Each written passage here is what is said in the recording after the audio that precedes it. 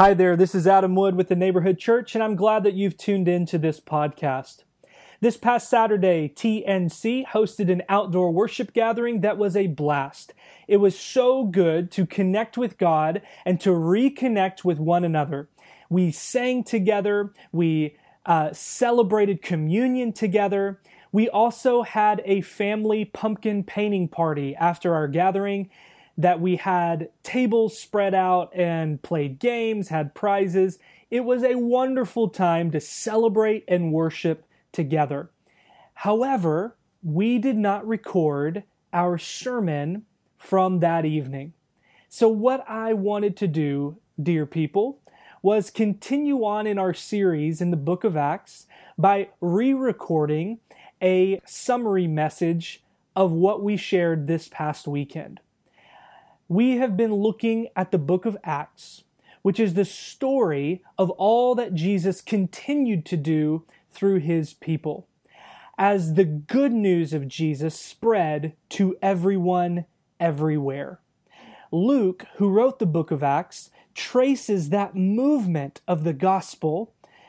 However, in Acts chapter 6, we experience a kink in the hose. It's as if what was moving so powerfully and so freely is threatened to get bottled up because of a seemingly insignificant problem. I said seemingly because it's one of those little problems that, if left unchecked, can become a massive problem. So what happens in Acts chapter 6, verses 1 to 7, is that 7 servants are chosen to get this ministry moving so that the story of Jesus, the good news of Jesus, would continue to move out to everyone, everywhere. However, these servants were more than just servers. They were servant leaders. These 7 were the doers who were called to get things done, to get ministry moving. Because what this church learns is that it takes all of us. You see, before we get into our text, before we get into what does this look like for your life, I need you to understand these 3 things. First, God gives all of us gifts. When you say yes to Jesus as Lord and follow Him in this life, you're filled with the Holy Spirit of God. And when you're filled with the Holy Spirit of God, you receive spiritual gifts used to build up the church. So the first thing we've got to understand that the New Testament teaches is that God gives all of us gifts. Second, God calls all of us to service, to ministry. God calls all of us to serve others, to build up the community. Third, all of us who are gifted and called may serve different roles. That's why in the New Testament they said we're all the same body, but just like the human body, there's many different parts. So, understand that God gives all of us, that means you and I, gifts. Then God calls all of us, that means you and I, to ministry and service. And third, we all have different roles. Same body, many parts. So as we read this story in Acts chapter 6, you'll see the prototype of what's become known as the deacon ministry. You also see in churches like ours, pastors/elders.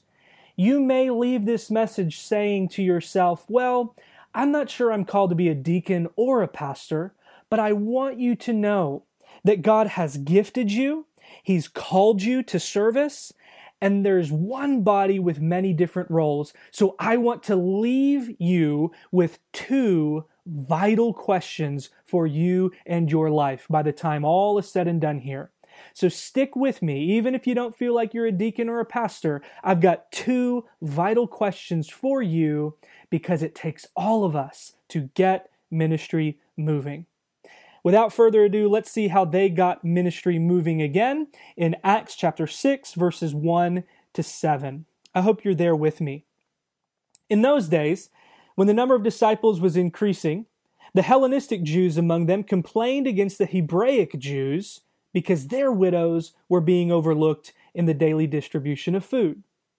So the 12 By the way, the 12 would be the 11 disciples of Jesus, plus one that replaced Judas that we saw in Acts chapter 1. These were the sent ones, the witnesses, bringing good news to everyone everywhere. All right, verse 2. So the 12 gathered all the disciples together and said, "It would not be right for us to neglect the ministry of the word of God in order to wait on tables."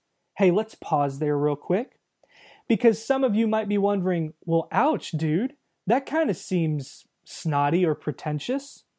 But understand that this is a question of functionality, not hierarchy.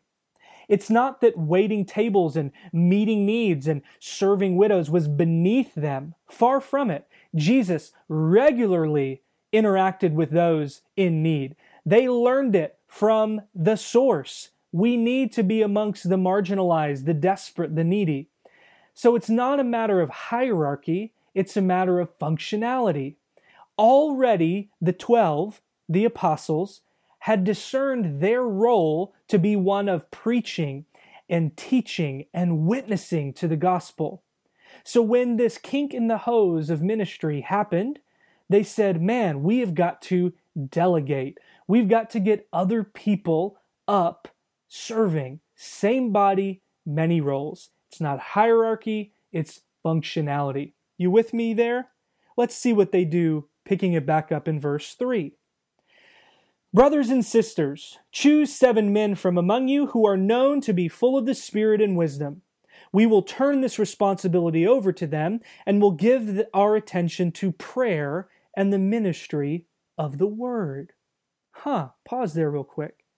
It seems like they had already discerned that their role matters more about their word, both the word of God, the word of the gospel, and prayer, and that these others will primarily be serving in their role by meeting needs. Hold on to that. We'll get there in a moment. Verse 5. This proposal pleased the whole group. So they chose Stephen, a man full of faith in the Holy Spirit. Also Philip. Pause there. Stephen and Philip, boy, we're going to have some wild stories about them in the chapters ahead. Really powerful, really faithful dudes. But first, let's continue back with our list. Prochorus, Nicanor, Timon, Parmenas, and Nicholas from Antioch, a convert to Judaism. They presented these men to the apostles, who prayed and laid their hands on them. Now watch what happens, verse 7. So the word of God spread. The number of disciples in Jerusalem increased rapidly, and a large number of priests became obedient to the faith. This is the word of God for the people of God, and we say, thanks be to God. One of my favorite things about being a pastor is doing weddings. I love to do weddings. I love to meet with couples and to talk with them about their life together and marriage and conflict resolution and all those kinds of things as you approach your wedding date. I also love to plan ceremonies with couples. I love to hear how their own story and their own ideas can get shaped into a service that both honors the Christian tradition before them and celebrates their unique story as a couple. I love to sit with couples, to plan ceremonies, and of course, I love to perform weddings. It's so much fun to be a part of that special day. It's an honor that I have just not taken for granted. Also, I love to dance at weddings. You all can attest to that if you've been to one of our weddings, but that's for another time and place. Now, there is a salacious rumor that has gone around that I myself was a groomzilla. I was a groomzilla, so some people say, wink, wink, my wife, Amy. Because 10.5 years ago, when it was time to plan our own ceremony, I had a binder. And I had every fine detail. And I had everything laid out just so. And at the rehearsal, even though we were all gathered together, family and friends, I was stomping my feet and tapping my binder to make sure that everybody knew where they needed to be and what they needed to do. Because doggone it, maybe I was a groomzilla, okay? Maybe I was. I'll admit it. I confess it. But here's the deal. These symbols, this ceremony mattered. And maybe I let it matter a little too much because it's a day to celebrate, right? Well, one of the things I love in these ceremonies, and one of the things that we had planned, was a unity ceremony. You guys know what that is. The unity candle is probably how you've seen it most. You have the groom's parents walk down and they light one candle on one side, and then followed by the bride's parents as they walk down and light a separate candle on the other side. So the ceremony begins and the message is preached and the vows are exchanged, and toward the end, the unity ceremony happens, and the bride and the groom walk over to those candles, and the groom takes one from that side where his parents lit, and then the bride takes the other from her side where her parents lit, and they take those two candles, and what do? You know, they light the one candle in the middle. Well, we had planned to use sand. I've done weddings where they've used plants. I've even braided different cords. However you do it, the symbol is the same, and we used sand. You mix a little sand there, mix a little sand there, but it's the ceremony that represents these two families. Out of these come a new family, and they're united as one. I love weddings. I love the ceremonies. I love the symbolism. And so what if I'm a groomzilla? The symbolism is powerful, isn't it? In so many ways, what we see in the first few chapters of Acts is the Holy Spirit turning a diverse community into a kingdom family. And in Acts chapter 6, we have one candle that's the Hellenistic Jews. And on another candle, we have the Hebraic Jews. And remember that as they're knit together, doing this life of Jesus together for the first time in history in Mass with the Holy Spirit, remember that these are still real people that come from real cultural backgrounds with real baggage and real tension, and they're also experiencing real transformation in the midst. They're still in process too. So we have these two groups, these two candles becoming one, and of course, there's going to be some sparks before it burns brightly into a flame. So what's happening here is this functional life together problem of these two groups coming together, and it's not without a little bit of conflict. Now, earlier I mentioned that this is a seemingly small thing, but it's really not, because if left unchecked, the cracks will continue to widen. Because here's the thing. This is the story of the gospel going to everyone, everywhere. So the more groups, the more nations, the more people groups that get brought in, if we don't get this right, oh man, we're going to have a terrible fire on our hands. Speaking of weddings and working with couples, we talk about how conflict is anything that requires a resolution. Sometimes it's not helpful to say, tell me about your fights, right? It's more apt to say a conflict, because a conflict could involve fighting, but a conflict is anything that requires a resolution. And make no mistake, this required a resolution. Because if they didn't get this squared away, if they didn't get this kink undone, this ministry would get cut off and the movement would fail. So, God is still in their midst. The Holy Spirit has united this diverse community into a kingdom family, and the two groups at issue here, starting to form this teeniest of cracks, is the Hellenistic Jews and the Hebraic Jews. Similar shades of the same, ethnically and religiously, but what we can deduce, and no one quite knows for sure, is that the Hellenistic Jews were probably Greek-speaking from further out in the Mediterranean region that had come to Jerusalem, and they carried with them their own cultural and linguistic distinctions. However, the Hebraic Jews, we can infer, would be those that grew up and were raised around and stayed near Jerusalem, Galilee, Judea. They would have spoken perhaps Aramaic, the spoken language that Jesus spoke of the Hebrew people in that time period. So what's fascinating is this crack emerges with similar people groups that perhaps only had the slightest cultural distinctions. But isn't it true that in our world we can see how we use our differences to define us and divide us more than our similarities and unity? So it's really a significant problem that goes beyond some widows being overlooked. There carried with it this crack in the foundation that threatened to stop the movement. So we had some people inferring that these widows over here were probably getting less food, less care, less attention. And the fact is that any widow in that time needed a lot of help. They couldn't just go get a job at Walmart. And these widows, Hebraic or Hellenistic, were probably coming to rely on this new kingdom community because perhaps their allegiance to Jesus had put their own blood family relationships in jeopardy. And so they needed this community.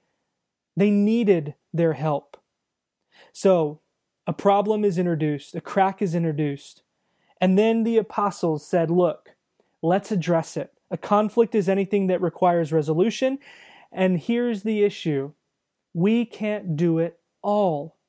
So they say, choose 7 men among you, because this is an issue of functionality, not hierarchy. So they find these servant leaders to become meters of needs. Is meters a word? Sure, let's make it. They're the doers who are going to get things done.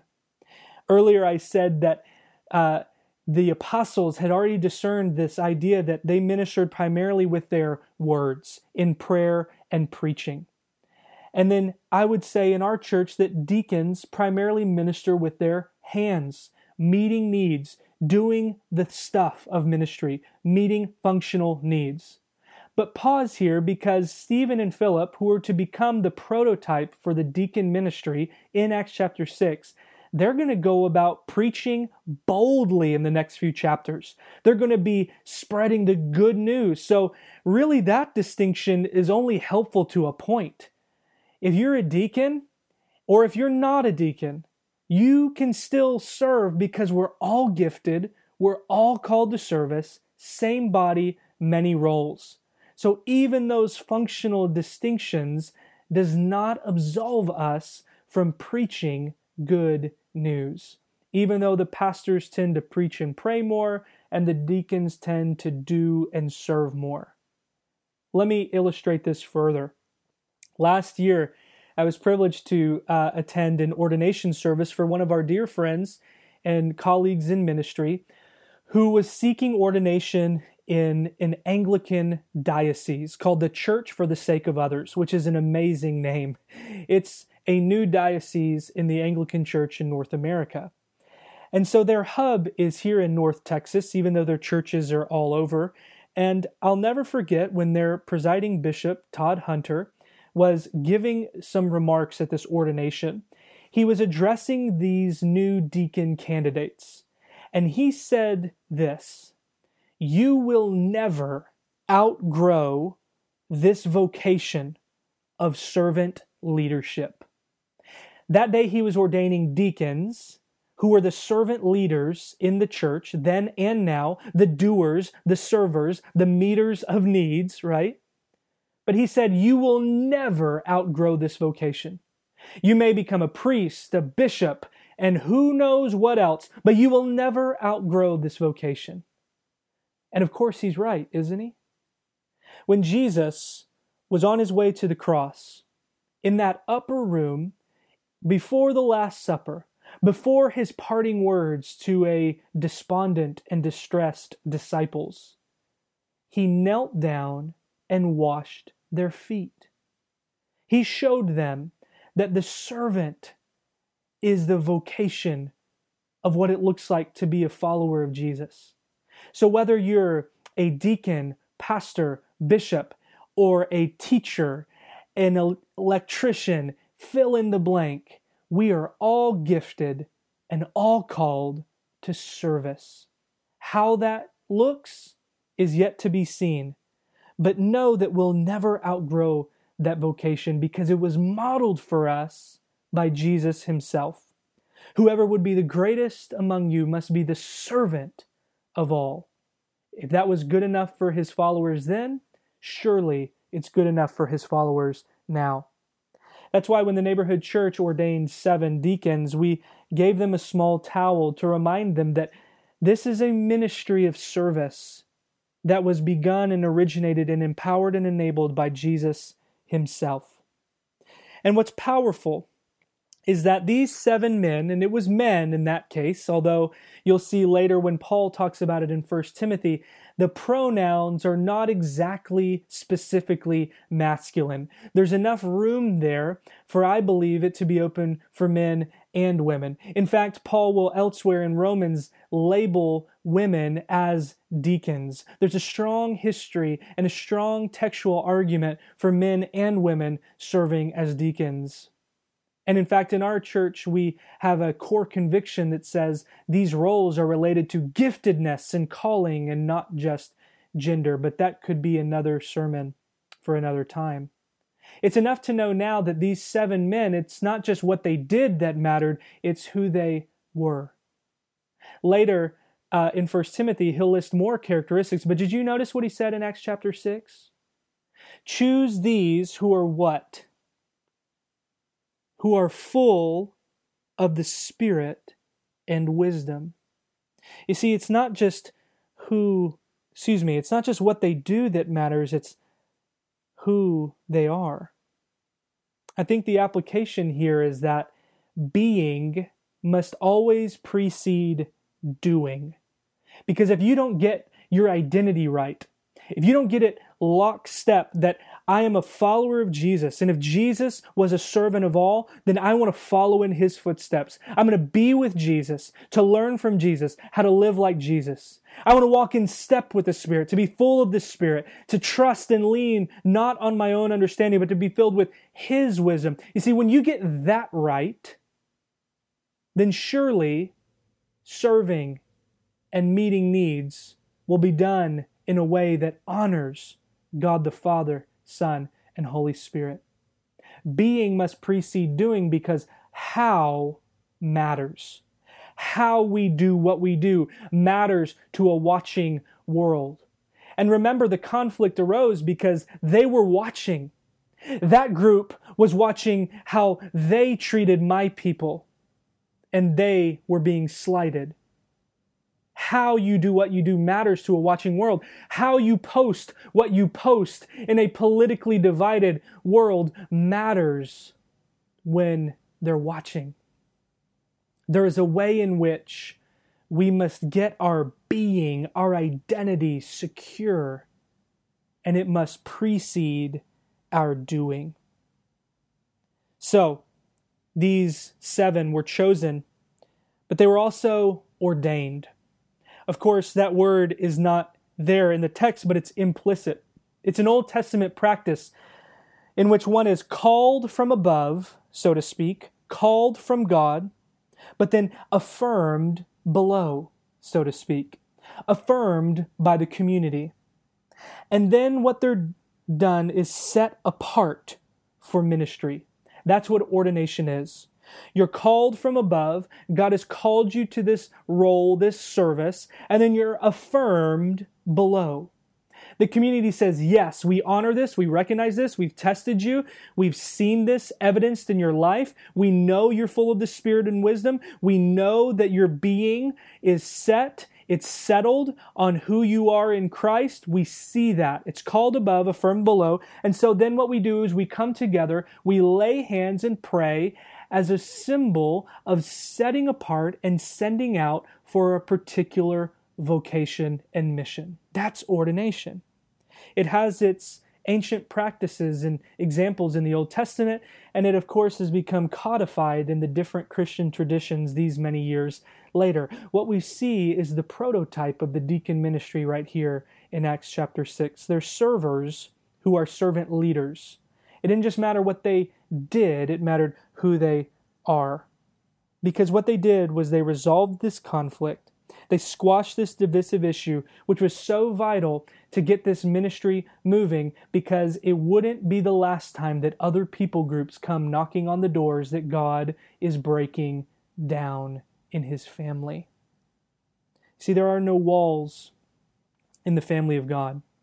When the Holy Spirit is on the move, turning a diverse community into a kingdom family, this necessarily involves the breaking down of barriers where there's no longer Hellenistic and Hebraic, there's only us. There's no longer black and white, not in a way that erases those distinctions to be celebrated, but in a way that tears down that which seeks to divide. That's why I think Paul can say in Galatians, there is no longer slave nor free, Jew nor Gentile, male or female. Those divisions that we love to prop up, to separate us out, God loves to knock down. It doesn't mean that we form this kind of nebulous society where we're quote-unquote colorblind, or that these things don't matter. They just don't matter in the way that we try to make them matter. It's no longer who's better. There is no hierarchy. Same body, many roles. Those things that used to divide us are to be done away with in the kingdom of God, when the Holy Spirit knits us together into a kingdom family. St. John, we'll see later in his vision in the Revelation of many tribes, tongues, still in kingdom come, honoring their distinctions, but never in a way that divides them around the throne and presence of God. It's not that these things don't matter, it's that they don't matter when it comes to division. Because to be a servant of all, we need to get over that so that we might truly love and serve all people. That we might truly reach everyone, everywhere. So once that conflict gets squashed by some doers getting ministry moving, what we see in verse 7 is the hose getting unkinked. So the word of God spread. Isn't it beautiful when God's people are able to serve the neediest, to serve the whole mission, to put the needs of others ahead of and alongside their own, to work for something beyond themselves, to work for something bigger than themselves, to fire on all cylinders so that the word of God might spread and the number of disciples in Jerusalem increased rapidly, and even priests, the keepers of the status quo, the keepers of kosher that kept you over there at that restaurant and me over there at that restaurant. God is going to begin to move beyond all of those distinctions so that truly everyone everywhere might come to know a new king in a new family. So, where does that leave us? What of these two questions that I hinted at earlier? Maybe you're not a deacon, maybe you're not a pastor, but you've been gifted, you've been called, and we're the same body, many parts. So here's the questions. Would you ask, God, who are you calling me to be? Who are you calling me to be? Where are those places that are out of step? Where could I rely more heavily on your spirit and your wisdom? Who are you calling me to be? Where have I been finding my identity elsewhere? Where have I gone searching that is not rooted in you? Second question. God, what have you called me to do? God, what have you called me to do? That may be something in this season. That may be a vocation that sets you on a journey of a lifetime. It may be for this afternoon. God, what have you called me to do? But make no mistake, the order of these questions matters. God, who have you called me to be? God, what have you called me to do? If we all would discern these questions, listen to the voice of God, follow the leading of the Spirit, model our lives on the example and power of Jesus, surely we might see our own version of chapter 6, verses 7 in our own life. So the word of God spread. The number of disciples increased rapidly. What would that look like for us? Now, receive this benediction and go to ask and to listen and to serve. You will never outgrow that ministry of service. Here's our benediction. You are loved. Love is the way. When you love God, you love others. So give yourself to God by serving others. May you be who God is calling you to be. May you do what God is calling you to do in our church and neighborhood. Whatever shape that takes, remember that in God's love there is forgiveness, healing, and reconciliation. Go in peace.